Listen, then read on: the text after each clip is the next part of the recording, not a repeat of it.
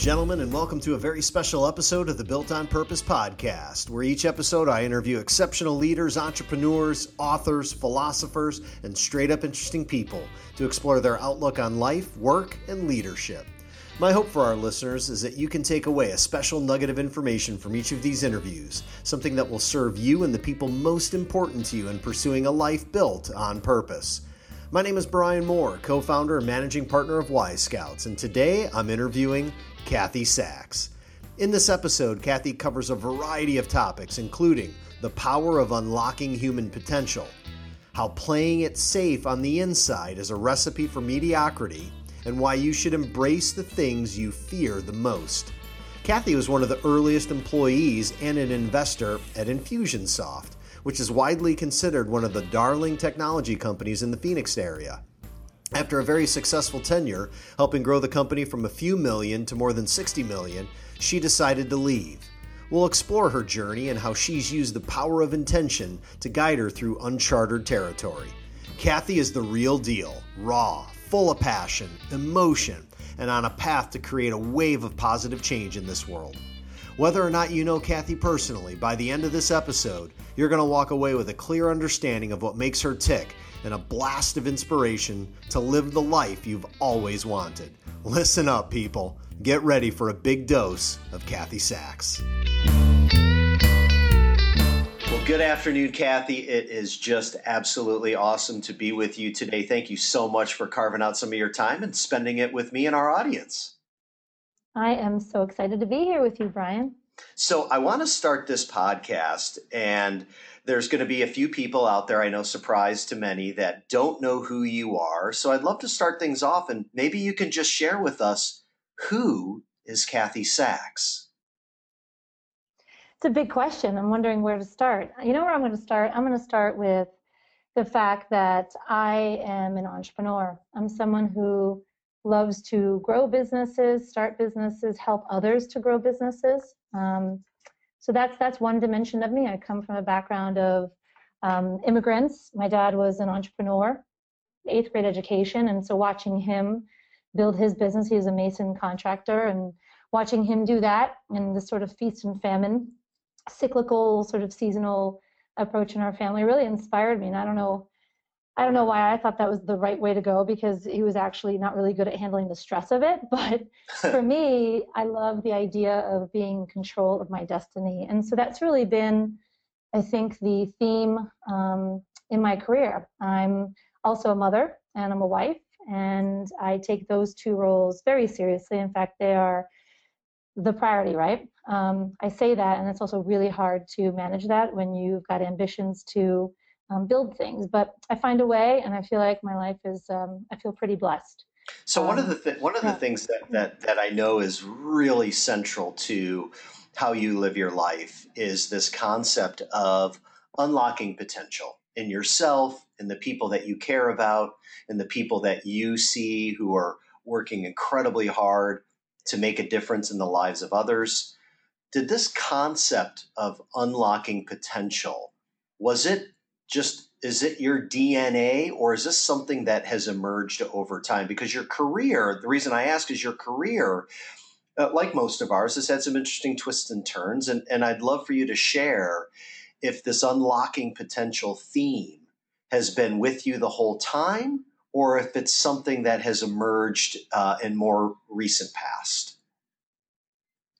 That's a great question. I think it's kind of, I think it starts with the DNA. You know, it's interesting, Brian, because I've always been, I've been on the side of thought where you can change anything about yourself, right? If you put your mind to it, if you work really hard, you can make anything happen. You can be anything you want to be, and you can develop the talents with practice and hard work, right? That's what I learned growing up, and it's carried with me throughout my life. And yet it's interesting because I've spent the last couple of years digging into just genetics and understand it's a world that I was never even involved in, right? I grew up in learning marketing, right? Learning marketing and the business side, but never got into neuropsychology. And so the reason I say that is because I actually think that there's way more DNA here than I've ever realized. And when I've made that shift, it's allowed me to then take what I think is DNA and know the things that aren't a part of me and stop worrying about the things that I'm not good at and focus on the things that I'm really good at.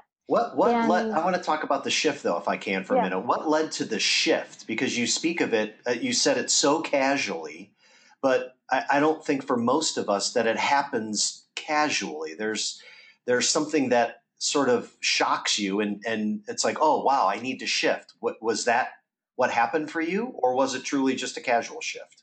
Yeah, I can't say it was like this one day, this epiphany hit me, and I think it's been more of a gradual. But the work, so I look at it this way, right? So I'm a female. I'm an only child. My parents were, I'm first generation, so my parents were not educated. We did not grow up wealthy. We're middle class. Compared to other Hungarians in New Jersey, we were actually doing really well because my dad, like I said, was an entrepreneur. He didn't work in the factory like a lot of my friends' parents did, where there was like this steady salary.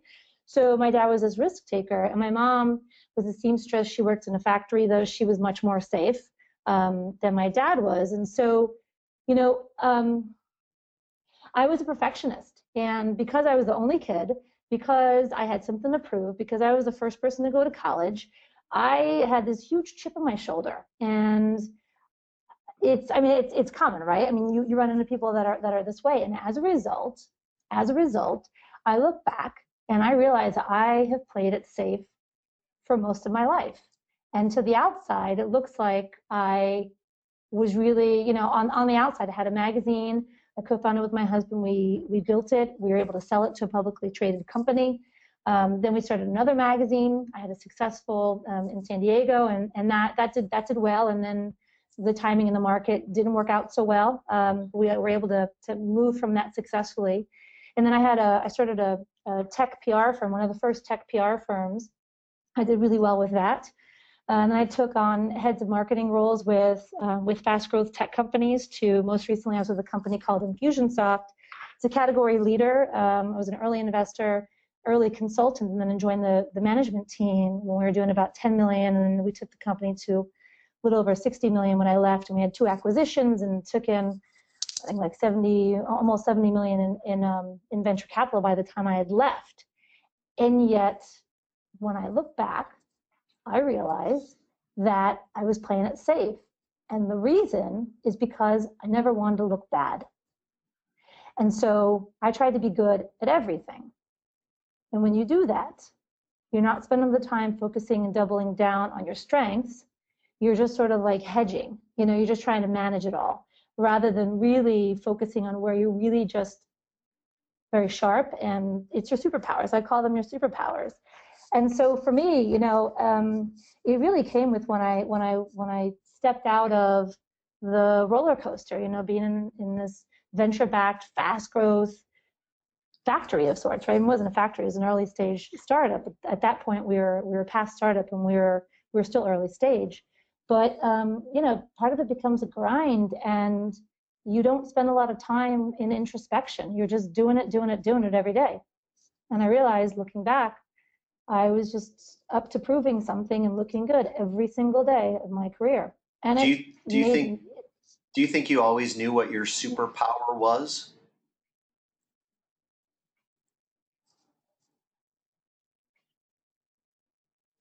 Yeah, I don't know the answer to that.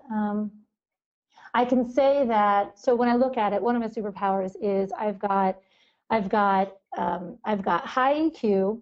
I have street smarts. I have an ability and just this tenacity to hustle and figure things out. And through that, when I'm working with people or brands, right, there is this sense of my energy. It's almost like I let you borrow my energy and I give it to you so that you can see and feel your awesomeness. And if you don't know it, I'm going to let you believe. Take mine for a minute. And I'm going to believe in you so deeply that you're going to just get over the fact that you don't think you can do this, and you're going to do it, right? I don't know if that comes off clearly, but it's like this sort of borrowing my energy and belief in you. I'm going to let you borrow it so you can go and do cool shit and get over your obstacles of like, I'm afraid, I'm not good enough, I'm not smart enough, I don't know enough, whatever it is your challenges are. You just get over it, and then the person experiences having having accomplished the thing that they were most afraid of, and you just sort of do that incrementally, and next thing you know, that person is doing things they never thought that they could. So it sounds like from that explanation that you really live your life according to the notion that the thing that scares you most is likely the thing you should be throwing yourself into the most. Is that fair? That's really accurate. Yeah, that's it. And so you wrote a manifesto, and I want to go through it because I think it's really, really cool. There's 10 points to the manifesto, and these are your beliefs. This is Kathy's manifesto, and if you don't mind, I'd like to read this off. And these are the things that you believe in. You believe that people are braver than they think they are. You believe that making money and delivering positive impact are not mutually exclusive. You believe that fear exists to remind us that we're alive, so embrace it. You believe that when you break out of the past, you can write a new story for yourself. You believe that getting distracted by surface level wants is the quickest path to a life unfulfilled. You believe that honesty takes courage. Truth is the answer every time. That you believe in curiosity and asking better questions. You believe you were given a voice for a reason. Use it. You believe that every day should be lived with courage and care as though it were your last. And finally, when in doubt, you believe that gratitude is always the right answer. Where did this manifesto come from? Why are these the 10 points that make up your manifesto, the Kathy Sachs manifesto? Well, my context is me, right? So someone else is going to have a different manifesto, and it's based on my own set of experiences. It's interesting, actually. I don't know when I wrote that post, but I haven't actually revisited that in, I don't know, maybe almost a year. It's pretty powerful. Yeah. I'm curious, how does it feel hearing it? Yeah. That's actually the experience I'm having right now. I'm actually sitting here, I'm sitting with it saying, wow, do I still believe those things? And hell yeah, I do. And it didn't happen overnight, right? The Kathy that I was, this isn't to say I don't like to win. I like to win. I think oftentimes when you begin to go down a road of, dreaming and setting an intention and being a better person and this introspection and this sort of heightened self-awareness, I find you can almost go into like woo-woo land, and all of a sudden it's like, this person isn't really a hard-charging entrepreneur.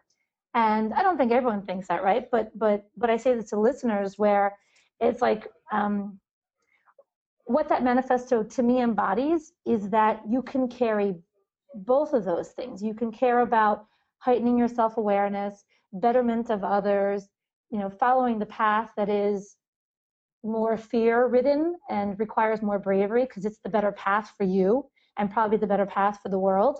All those pieces, like I care so much about that. And at the same time, I'm not going off and writing self-help books and making that my business. Like I realize that there is commerce and capitalism and that it serves a purpose. And so I know that you care very deeply about this idea of conscious capitalism, right? There's a name for it. There's a group. I know you and Y Scouts are so deeply embedded in this idea. And so when I hear you describe the manifesto, it's like, yeah, that's totally it. And what's interesting to me when I step back is I realize is I don't think I always believe that it was okay to think that. What I mean by that is it's like work has to be hard and it has to be painful. That's what I was taught. And that's kind of the way I operate. You think that comes from watching both what your mom and dad did? Oh yeah, 100%. My parents didn't like what they did. My father, there was adrenaline when he'd go out, he'd go out and do an estimate, right, for some wealthy developer, and he'd come back and, funny story, my job, I'm kind of dating myself, but this is before, computers, right? So this is like, I'm a product of the 80s. Right. And so we had our Smith Corona typewriter, and he had I'll never forget, it was a 3-piece estimate, white sheet, pink sheet, yellow sheet. Yeah. And my job was to capture his notes and he would dictate to me. I didn't get paid for this. I didn't have a choice. Basically, I'd get my ass kicked if I didn't do it, right? Right. So I did it. And I realized this whole idea of like the perfectionism that I referenced earlier, right? If I, like with the Smith Corona, you can't white out. Like you type it and then it's there. And you got to start with a new sheet of paper because you've got a typo, right? And he would get so pissed at me if I made a mistake. I would literally be quaking in my boots, telling myself, okay, don't make a mistake, don't make a mistake. And you know this as being a parent, and I know this being a parent just as humans, right? Tell yourself what you want to happen, and that will happen, versus telling yourself the negative, right? Yep. So I'm sitting there terrified. I'm like, I'm probably 10, 11 years old, right? I mean, I'm in grade school.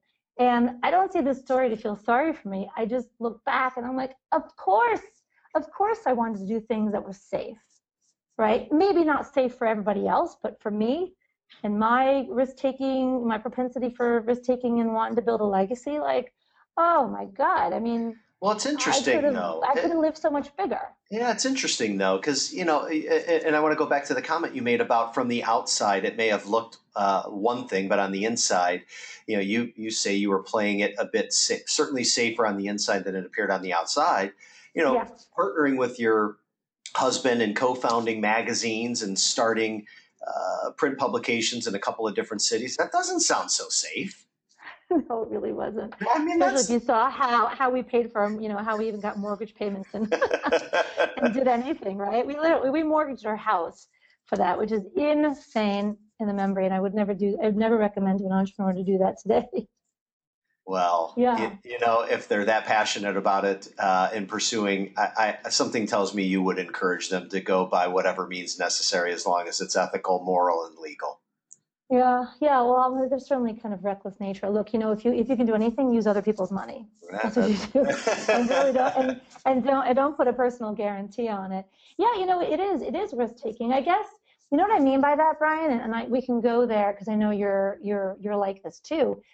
What I've figured out, and this is through having had having gone through being in media and co-founding this magazine to building a team and having no idea what the hell we were doing. We were in our 20s and we were just going for it. And there were other publications in town. There was the Business Journal. There was a publication called Arizona Business Magazine, which was like the old white dude magazine. And we wanted to be the new breed magazine, right? And so, we learned a lot in doing that. We made a ton of mistakes and we really did a lot of things that we were very proud of. And still today, I have people in Phoenix ask me, like, we really miss BizAZ. Like, that was a really great magazine. And those are the highest compliment that you can pay to me because we put our blood, sweat, and tears into that. I got photographers to work for me for pennies.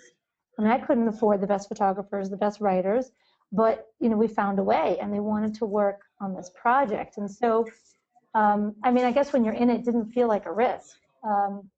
But when I look back at that, and then taking, growing up and maturing, right, in my 30s, and now my early 40s, just turned 42.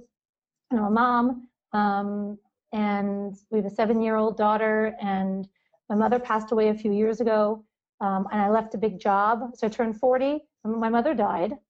She got sick with leukemia, a 5-month battle, and then we went from trying to save her life to taking her home and doing hospice for 2 days, and she passed. And then, so I just left Infusionsoft the day that I got the call from her that she was diagnosed with this crazy, ugly, I didn't even know the leukemia was cancer, I'll be honest with you. I had no idea. And so that happened. Then I turned 40 about maybe 4 months after she passed. So for me, that was like the moment, or that was the series of events that made it very clear. And you hear this from people, right? You have these like moments of tragic events that happened, yep. And out of it come wisdom. And I've been able to come to the other side and realize, be very grateful for all the bad things that have happened. The things that you'd stick in a bad bucket, they've actually been some of the greatest things that have ever happened to me, right? You think that's just a matter of you choosing perspective on it? Yeah, and I think that it's 100% it's a choice. You can choose. you know those people that you meet who, whatever happens to them, and it's just a shitty day. It's going to be a shitty day the rest of the day. My business is not doing well, or, I'm not getting the promotion, or, whatever it is. Right. And it's like, it's the victim mentality. Right. And I'd have to say, I had that, I've had that in my life. And I think it requires real choice, making the choice, being aware that that's not serving you, and wanting, being in enough pain to want it to be different, and then taking the steps to get access to people and information that are going to then educate you in why it makes sense to make the shift and see things through a different lens. So you've had experiences as an entrepreneur, and even when you were a senior level leader of organizations where it wasn't solely your organization, you still led in an entrepreneurial way. So for the majority, if not all of your career, you've been in a leadership capacity in some way, shape, or form. Could you define what's Kathy's leadership philosophy? What is leadership to you? Leadership could be, it's a list, right? But I think it starts and ends with self-awareness. And if you asked me this question a few years ago, back when I was a VP at the software company and had a team, I don't think I would have used that. I wouldn't have referenced to it. I wouldn't reference that answer with one word. And it's because of, it's self-awareness. Why?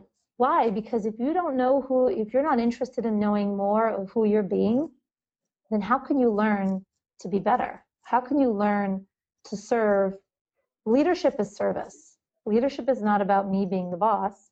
Leadership is about me enabling the people that I'm leading to be their very best selves. So obviously a huge component of that, you mentioned the word learn. And whether it's learning about oneself, learning about the particular craft, learning about a particular industry or trade, at the core of all that is learning. And I know for a fact how much you lean into reading. You consume books like Chocoholic consumes Tootsie Rolls.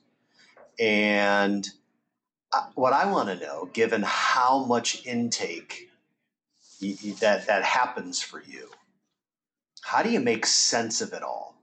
Because it's all, you can't use all of it. How do you make sense of everything you consume?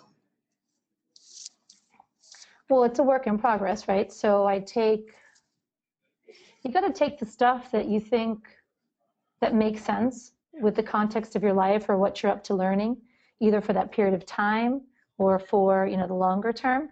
And you accept some of it and then you reject others. Like I'll give you an example. This is a book, I think I shared this with you. I'm a huge fan of a book called Multipliers, right? Right. Liz Wiseman and her co-author, who's now gone on to have a big book himself, Greg McKeown, he wrote a book called Essentialism, which is also another really great book around focus. The Multipliers. And I'll tell you a story. I first came across Multipliers working under a CEO who really I still consider him a friend, right? He's just a really good person, loyal, sometimes almost loyal to a fault, right? But just a smart, self-aware, interested, high-learning kind of CEO. In fact, he's the one who, from a reading perspective, really, I think, inspired the rest of the team to read. Although, when you're in the middle of the climb, it's really hard to find the time to read, right? Sure, so now that's it. I'm not running a team, so it's a lot easier to find the time to read. But so he had us read this book called Multipliers, and the core thesis of Multipliers is this. It's the idea of service as a leader, and everyone has a leadership style, and your leadership style is comprised of ways that you multiply people, meaning you take someone and you make them 150% of themselves, or you diminish them. Diminish meaning I'm only going to get about 20% of Brian when I really could be getting 100%, or multiplying you at 150%, I'm getting you at 20%. Why? Because of the way that I'm managing you, because of the way that I'm leading you. And this book goes into all the different ways that we diminish and the ways we multiply. So this CEO that I worked with, just brave, high self-awareness, interested in knowing how to be a better leader. Had each of us execs at the time, I think there were about 8 or 9 of us, we would do offsites every quarter, 2, sometimes 3-day offsites. And one of the offsites, a portion of the day was dedicated to us having read multipliers in advance, and then coming to the table as a group, and all of us having a list and telling him, these are the ways that you multiply me, and these are the ways that you diminish me, right? So we just kind of tease that apart for a second, Brian. Yeah, I mean, we didn't do this. For me, the immediate gut reaction is, wow, there's a CEO walking the planet who is actually inviting that type of feedback from his or her team is special in and of itself. Right, exactly. So then you take that another level and you do it in this group environment. You talk about the best leaders and the best leaders that I've worked with and the groups that I've been leading, where you have high trust, you have high performance, right? And so as a leader, building that trust within your team is one of your number one jobs. And so this exercise was, I mean, it did like 3 or 4 things all at the same time. It built trust, high trust as a group, trust in the CEO. And it was very, we didn't hold back because we're a high performing team and we wanted to make sure, like, how do we break through and how do we up level our performance? And the only way to do that is to deepen the trust, take away the safety, so you can invite debate, more rigor when it comes to how to make decisions and strategic conversations. And it's not a place for the bullshit zone. It's not a place for people only saying what they think others are going to want to hear. It's not a place for groupthink, right? I mean, but groupthink is just like the deadliest of the deadly when it comes to trying to build a high-performing organization that's out to conquer the world, right? In really beautiful, meaningful ways. So I share that example because I came away from that like, wow, I want to be more of that. And so then I took that same exercise and I had my team do the same thing. And you come out of it with heightened self-awareness. You ask the questions, you're going to get answers you may not want to hear. In fact, you better get answers that you're not going to want to hear. And you might have your flank exposed in ways that feels not satisfying, maybe a little shameful. But the minute you kind of pick it up, and just move on, that's the mark of a really incredible leader. Someone who doesn't get into the emotions of it, doesn't take it personally, and realizes that it's not about me. It's about the organization. It's about the people. And so whatever they need me to be, I'm going to be more of that. Can you, I'm curious, do you remember any of the feedback that you had received and some of the ways or a particular one where you were unknowingly diminishing someone? Yeah, actually. So one that I was notorious for was, it looked like micromanaging, and I could explain away, why I was doing it. But at the end of the day, I wanted people I expected a high bar of excellence. And that's great. You want leaders to demand that, to expect that. But at the same time, I also didn't want to see my people fail.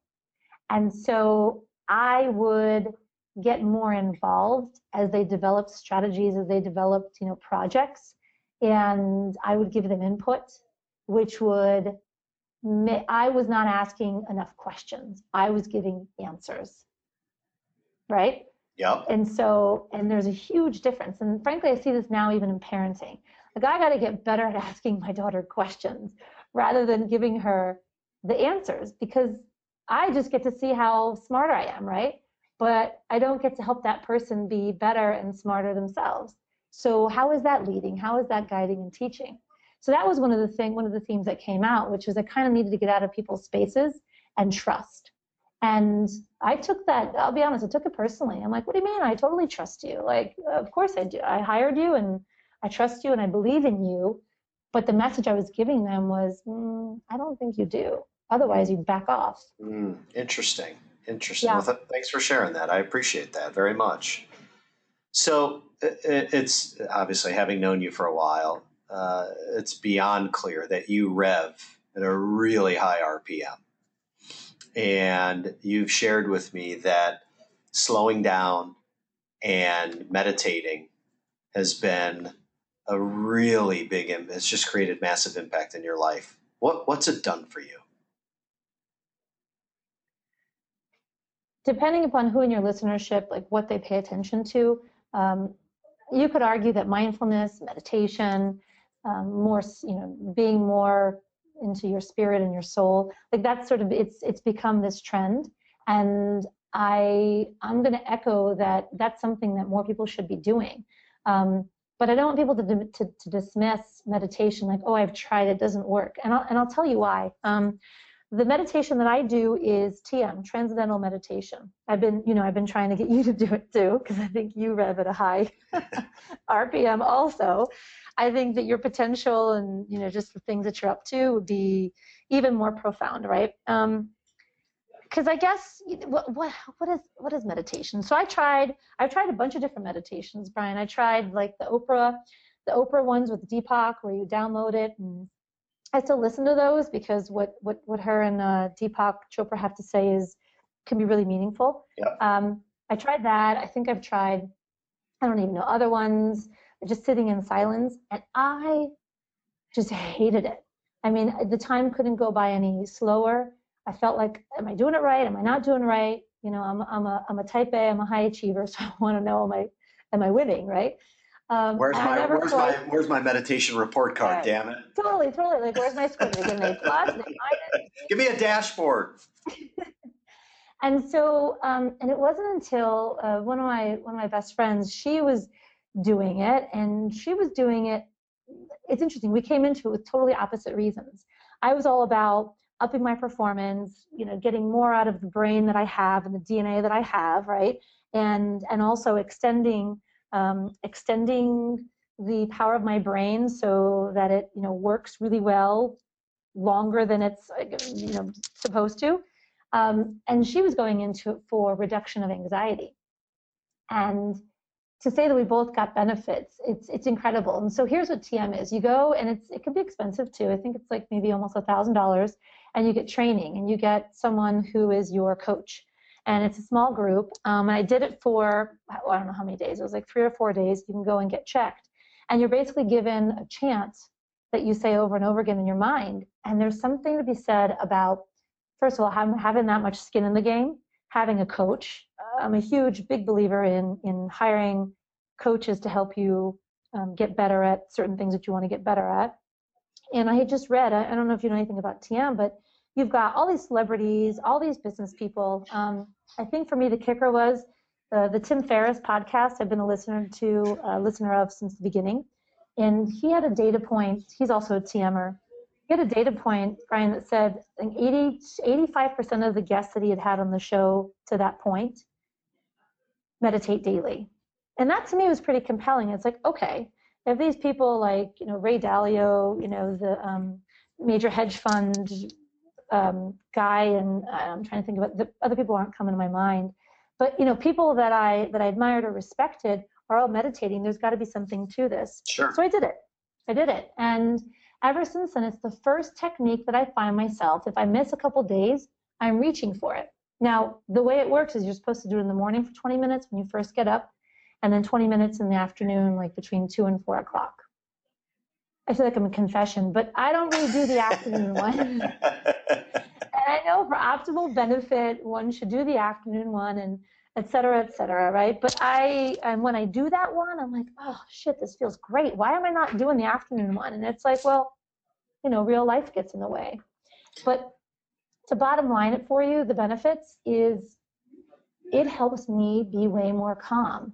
And it helps me just not like when things don't work out, I don't get my panties in a twist anymore. Like I'm like, okay, got it. So there's a reason for it. I'm just calm, cool as a cucumber, and I don't have such. It hasn't made me a robot. I still have a personality. I still have great days and bad days, but it's made me feel like my center of gravity is rooted in something so much more stable and powerful. It's like this center of energy that can be used in whatever direction I point it in a much more methodical, higher return way. Mm. Does that make sense? It makes tremendous sense. Absolutely. Absolutely. So I believe it's been close to, if not maybe, to the day, 3 years since you parted ways with Infusionsoft, since you left Infusionsoft. And in a blog post that I read on your site that you talked about forging a new path, it was one that doesn't have this nice, neat bow on it. I'm curious, since your departure and this new story that you are writing, what's been happening over the last 3 years? Well, so there's this Buddha quote, and I'm pretty much an atheist. I'm raised a Catholic, but not practicing. My husband's Jewish; he's not really practicing, and I like to go to Buddhist meditation sometimes. And I'm not someone who really believes in the story of religion, but there's an ideology that I can subscribe to depending upon the religion. And so there's this Buddha quote, and I'll share it with you. And I think it kind of frames what the next chapter is looking like and will continue to. There are only two mistakes one can make along the road to truth: not going all the way and not starting. And I love how that captured it. It captures for me it really frames what my life, in however many more chapters it will unfold in. It's about doing the things, trying reinvention, trying new ways of, being sounds a little like unclear, but new ways of being, I guess, where you double down, you go all the way, and the things that you want to do, but you don't because you're afraid of starting, like to just start and try those. So I'd say the first year after I got off, left my big job, and I'd gone through those life events that I described, like it was a year of grieving. And luckily I had, left at a time where I'd saved money, and I didn't want to moonlight. So I really didn't know what I was going to be moving into. I just knew I wanted to go back into working for myself, and not playing it safe, I guess. And so I'd say the last 2 years, what I've been up to is trying new things, right? So I've been consulting with companies, helping them to drive more, drive better, more powerful brand strategies, to how to grow, how to acquire more customers. And I'd done some of that with Infusionsoft after I left. But I'd say in this last year, what I've focused on is, what are the things that I haven't done that I want to try? So one of the things that I set out to do was to help companies in a more formal manner. And so I began to take board seats. And that's been really interesting and a great learning experience. Another area was, I had been angel investing before I even really called it angel investing. I was an early investor, shareholder in Infusionsoft from, this would have been in 2000, like 10 years, almost 10 years ago, right? And it was a really smart investment. It's multiplied really well. And so I began to look at that and saying, okay, how can I take some of that and put it back into the community? So I've gotten involved in more angel investing here locally in the Arizona startup community, which is actually, if you don't know, for those of you that are outside Phoenix listening to this, we have a really incredible, exciting, very promising community, the ecosystem here of ideas, funding opportunities, and the community of people that want to see these companies do well is really just the most generous place. It's just the most generous community. And so I've gotten more involved and played a role there, investing in some companies, and that's been fun. Doing more, advising and kind of getting out of the marketing sphere and kind of coaching, advising founders and CEOs in the stuff that doesn't really fall into the groups, doesn't fall into the typical. And what I mean by that, it's like mindset stuff. It's like we are our worst enemies and also our greatest champions. More often than not, we're the former and not the latter. So I find that can be really helpful. Going back to the superpowers I was talking about earlier, it's like, what does the CEO need to believe about themselves so that they can be a better leader? And are you using that Are you using that lens as a very important one as you're choosing where to invest? Are you, obviously it needs to be a great business, or at least Yeah. I would assume that's, sort of minimum table stakes. But if you're going to put money in, how much of your time are you spending really understanding the leadership team's belief in themselves and having this higher level of self-awareness, and perhaps even going as far as to investing significantly in their own development, that they are prioritizing that and not sounding like whatever the typical entrepreneur may sound like, that many others may be used to. Yeah, yeah. I'd like to say, I'd like to sound really smart and say, oh, I've got it dialed in and I've got a whole rubric and I've got a, really scientific approach. And I'd be lying if I said that. This is something, it's new. And so I'm doing it, certainly not at scale, but at more scale than I did when I had first invested in Infusionsoft. And so I'd say for me, it's a balance. There's the quantitative side and then there's the qualitative. Like I care about the founders and every one of them that I work with. I consider them to be friends and I care about them as humans, look, angel investing is like, you may as well go to Vegas, and that's okay. It's not a bad comparison. It's just, consider your portfolio. And also as a woman, we don't have enough women out there that are actually doling out money to startups. And so you have a lot of decision making that is really one-sided. And so I care very deeply about helping other women to get into the game. And so the only way to do that is to be that person doing it themselves. And so, Brian, it's really, it's a crapshoot. And so I'll probably lose most of my money, but you sort of look for that one, maybe two wins, and it's a longer term. But I'd rather do that than go into the public markets and have zero control and zero influence on how these companies do, right? I mean, these are entrepreneurs that I know and come to love, and can help them and can help guide and steer them in strategy and different ways to grow the organization. So I prefer to take that road, and I wish more. I'd like to see, and I think we're creating a possibility that more women are beginning to do that, or at least see that that's a possibility. Well, I know that masculine versus feminine characteristics and leadership in general is a topic that you're very passionate about, and certainly an advocate for more feminine-based, feminine-rooted characteristics in leadership. My question is, do you think the business world we live in today, is simply a result of the world we've come from? Let me explain a little bit further. So if we think about the Industrial Revolution forward to present day, the women's role in the world, at least in the United States, was more of the homemaker, the caretaker. And as the decades unfolded, which bring us to present day, the equality of women in the workforce, that scale began to tip. And where we find ourselves from a leadership perspective in business is simply just sort of the hangover effect of the world we've come from. And so we're accelerating much towards greater parity. Do you think it's going to naturally solve itself, or do we need more people advocating for feminine rooted characteristics in leadership?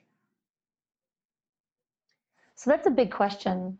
And I'd love for you, because I feel like you, I know you've done work with Raj Sisodia, who is a big proponent, and I think he's, in his more recent books, he's dissected the difference, right, between this masculine and feminine. And I wonder if that's even the correct way to look at it, right? Because then it sort of makes it all about gender rather than defining this ideal leader, this Yep. ideal person. Yep. And so I throw the question back at you, because I'd like to learn, what is, if you look at masculine versus feminine, not even versus, masculine and feminine, what are those top, what do you see, especially, you being a male, although you're, one of the things I love about you is that you're not this only testosterone, high ego kind of, business person. You definitely carry both qualities, right? So So what is that list, right? So if you look at masculine and feminine, what are those? Because I know you spent a lot of time with Raj, and you've talked about this in some of the conferences that you've been in. Well, I think if I look on, I'll go the masculine side first, and you've basically got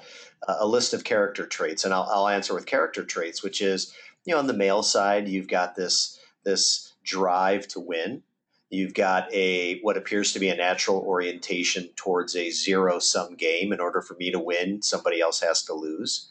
You have a drive towards I don't know what would be the opposite of collaboration, sort of an individualistic mindset. I'll use those three on the masculine side, and sort of the corollary on the feminine side is I think feminine traits, the character traits, again, not women, just feminine traits, are a spirit of collaboration. It's not about winning. It's about finding solutions. It's not a zero-sum game. It's a much more of a mentality of is there a compromise in there that we can find where more than just one person walks away with a heavier, end of the game sort of result. So just, I could go on and on, but I think that to me, at least a high level, symbolizes some of the differences between a masculine orientation and a feminine orientation. And I tend to agree with you that it's not so much about man versus woman per se. I believe both sets of characteristics exist in all of us. And it's simply a matter of whether it's a male or a female in a leadership role, understanding when and how to access the appropriate character traits given whatever the circumstances happen to be. I'll also add to that, before I turn it back over to you, that there's clearly several data points that point to that the world we are racing towards, which is pretty scary in many respects, the future of it and the story that we're going to write is largely in the hands of the leaders who are going to take us there. And if we continue to privilege the masculine side, then I think we could potentially run into a very rocky future, as opposed to bringing more balance to the decision-making in leadership, which I believe would lead to a much better outcome. It's beautifully said. Well, I don't feel like I said it that eloquently, but thank you. Well, but it's yeah, and so we have a world today, and I'm not. It's interesting. If you would ask me this question, what I said earlier, to another question, but if you asked me a year ago when I was contemplating, is the gender movement the movement that I want to get involved in? And I think it would have been more sort of anger and maybe chip on my shoulder fueled of, yes, we need more space. We need to have more seats at the table. We have a voice. It's not being heard. And when we voice it, it's being diminished, and it doesn't count as much as the male voice, right? And what I've realized in the last year, because this is also a theme that I've spent some time with to really understand how much of my time do I want to dedicate to this. And what I've realized is that the world will unfold and change. I mean, it's shifting, right? You can't look anywhere, go online, read a newspaper, and not find an article today around gender, around the data, depending upon the industry. So you look at VC for as an example. There are more female firefighters than there are female general partners. These are the ones that get together on Mondays to decide who they're going to be funding, what companies get their funding, right? So there are more firefighters that are female than there are women who basically are part of the conversations that hold the purse strings, that actually have decision-making ability. And I sit back and say, okay, so that needs to change. What other industries need to change? You look in science, you look in technology, right, specific to coding. I mean, there's just this big divide and this gap. And what I realize is that the revolutionary idea is not the approach that's going to have the biggest impact. it's about, so what I've decided and where I'm looking to put my energy is in enabling women one at a time in whatever ways I can at scale by guiding them, talking to them, sharing with them ideas around how to ask for more, how to think bigger of themselves, how to be more confident, how to, all the different ways that I think society just programs us to be subservient. I mean, we're still in a day where I'm to take my husband's name, right? I mean, that in of itself is so loaded, right? There's this lesser than message that women get, and in some parts of the world, much more deeply and in a much more oppressive way than here in the U.S. But the message is sent, and as the mother of a daughter, I take this very, very seriously, and I want her to grow up in a world where she can be whatever she wants to be, and there's not this sense of not as good as, right? Because of her gender. And so my point about this, rather than going revolutionary, I think there's a way to work with women one at a time and then focus on the men and not the ones that are not ready to change. Because in my mind, they're going to die out anyway. If you look at the generational differences. Sure. So that's going to be part of the change. But I'm interested in doing business with, engaging with, helping men who are in leadership roles who are kind of ready or really ready to tap into the power that diversity brings in building higher performing companies. And we talked about multiplication earlier, right? This idea of multiplying someone. My entire career has been where I've been the the only female around the table. And I used to view it as a privilege, like, oh, I'm the one that was smart enough. I'm the one that has enough of the masculine and the feminine combo to where I'm taken seriously. I'm the one who, had the confidence to get this far. Whatever it is, I viewed it, Brian, as like, oh, okay, I guess I'm the one that made it. And it's so interesting that today, it says so much more about an organization, about a leader, when you're the only one at the table.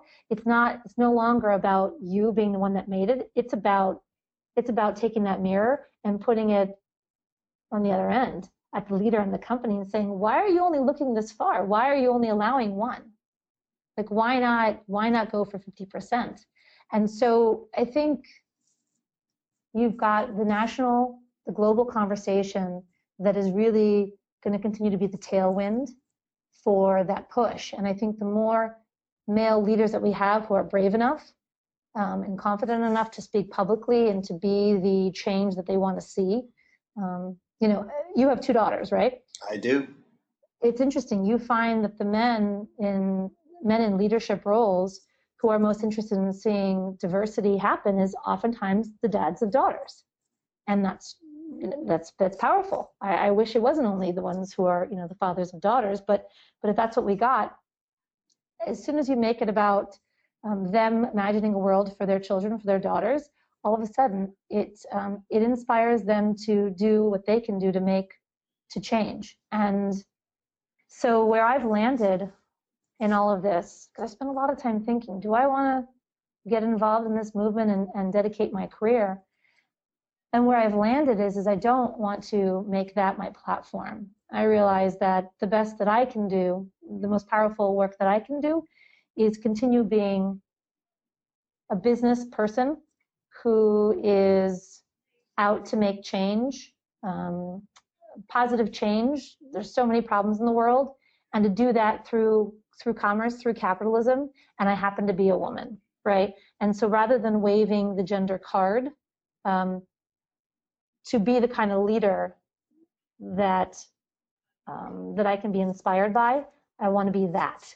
And then to take that to help other people to identify diversity opportunities and to help women and sponsor them and to help men and sponsor them so they can tap into this, because a lot of this is frankly a self-awareness issue. They don't even realize it's happening.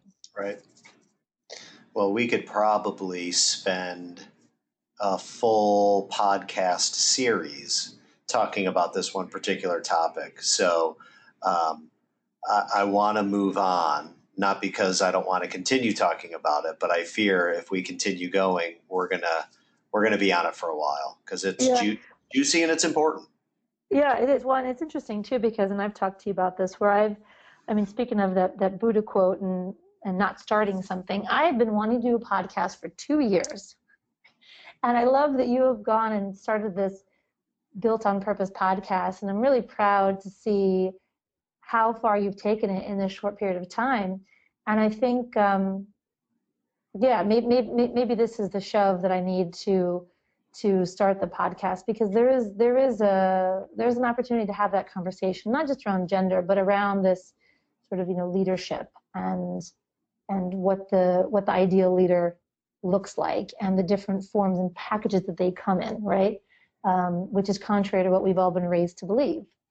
Well, that's a perfect segue to what I want to ask as a bit of a final wrap-up question here. And I want to go back to the manifesto, and specifically one of the 10 points, which was number 3, that fear exists to remind us that we're alive. So embrace it, because what scares you the most is the very thing you should be doing. And so my question for you is, what's scaring the hell out of you right now?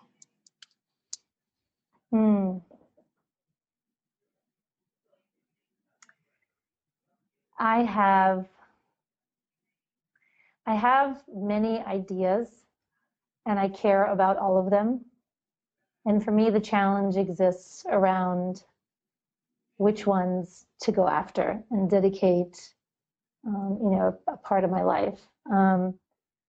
And so for me, I think what's scary is I want to make sure I make the right choice.